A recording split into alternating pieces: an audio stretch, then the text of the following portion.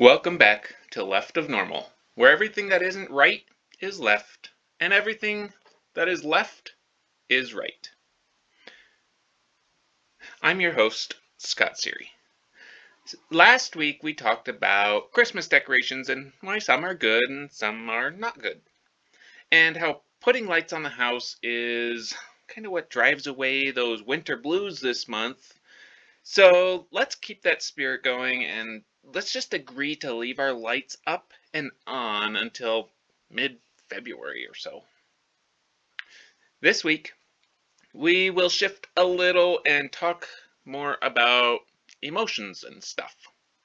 Now, I kind of am just spitballing, snowballing this one. I don't really know where I'm going, so it may end up rambling a bit. But it's some of the explanations surrounding the emotional experiences. If you're following the Facebook page this week, there are a few things that I have posted about Left of Normals and how they feel and express emotions. I have them, I usually feel them, but since it's often very difficult to express them, if you remember back to some of my earlier episodes, it's difficult because I worry that I'm expressing the emotions incorrectly. I don't know if I'm doing it right. So instead of actually outwardly showing those emotions, I just cram them all the way down inside and choose to ignore them until they turn into tumors. If you stomp on those emotions hard enough, they do just flatten out quite nicely and go away. I'll go through a handful of emotions and kind of analyze the way I process them and explain to the best of my ability what I'm actually feeling. So I'll start with joy. I generally feel happy and joyous. If I'm not feeling this way, I logically process through my emotions and I figure out what is going on to reduce the amount of joy that I am feeling. I know that I feel the best when I'm happy and full of joy, and so I aim to have that as the primary emotion that I am feeling at any given moment. And of course, I don't show it because if you're standing around grinning like an idiot, people don't trust you. Next would be sadness. Sometimes when I feel sad, I say to myself, I don't want to feel sad, and so I just go back to being awesome instead. True story. And it's actually truer than many people might think. Most of the time, our emotions are choices, and we choose to feel sad due to external circumstances. If those circumstances are outside of our control, the feeling of sadness over that circumstance does no good. And so I generally choose to just stop being sad and be happy instead.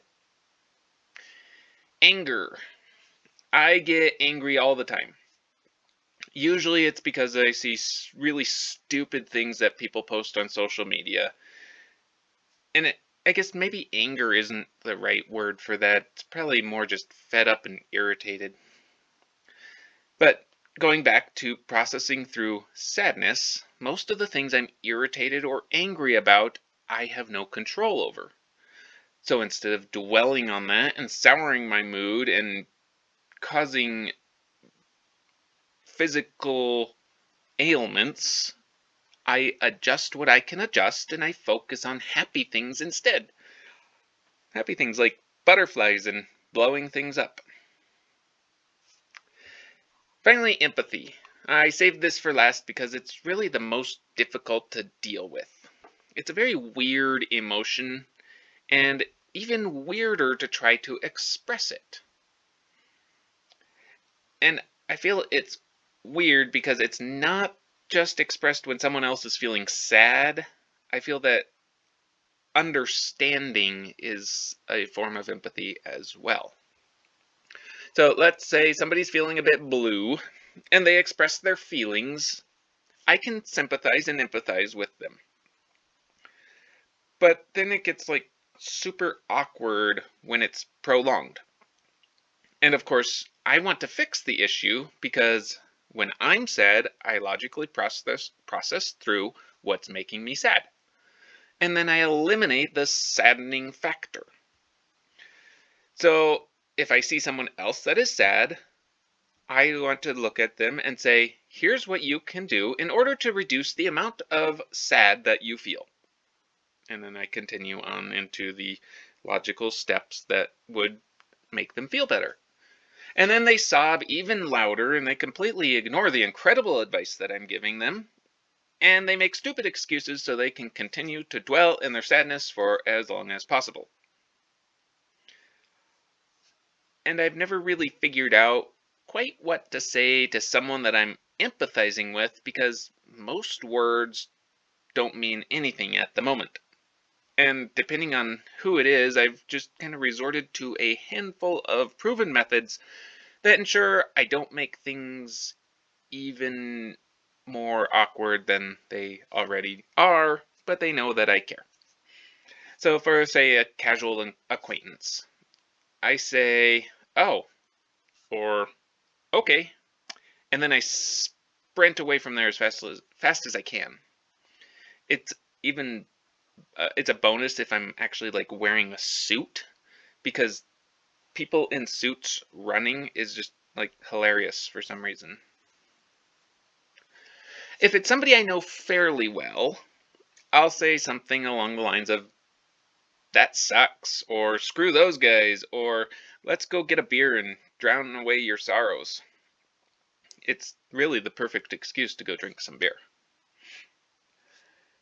If it's someone that I'm quite close to, I often don't say anything, and I just pat them on the head, because everyone needs a head pat every now and then, and it's a great way to say, I hear your troubles, but I don't want to hear any more of your troubles, but if you really need to talk about them, I'll continue to listen and continue to pat you on the head, without actually saying those words. I can feel empathy, but it makes me feel really funny and I don't like it, so I just squash that thing down like the other emotions so I can stay in my comfortable bubble that doesn't feel funny. Unless you're talking about funny as in humorous, in which case everything is hilarious, if you think about it hard enough.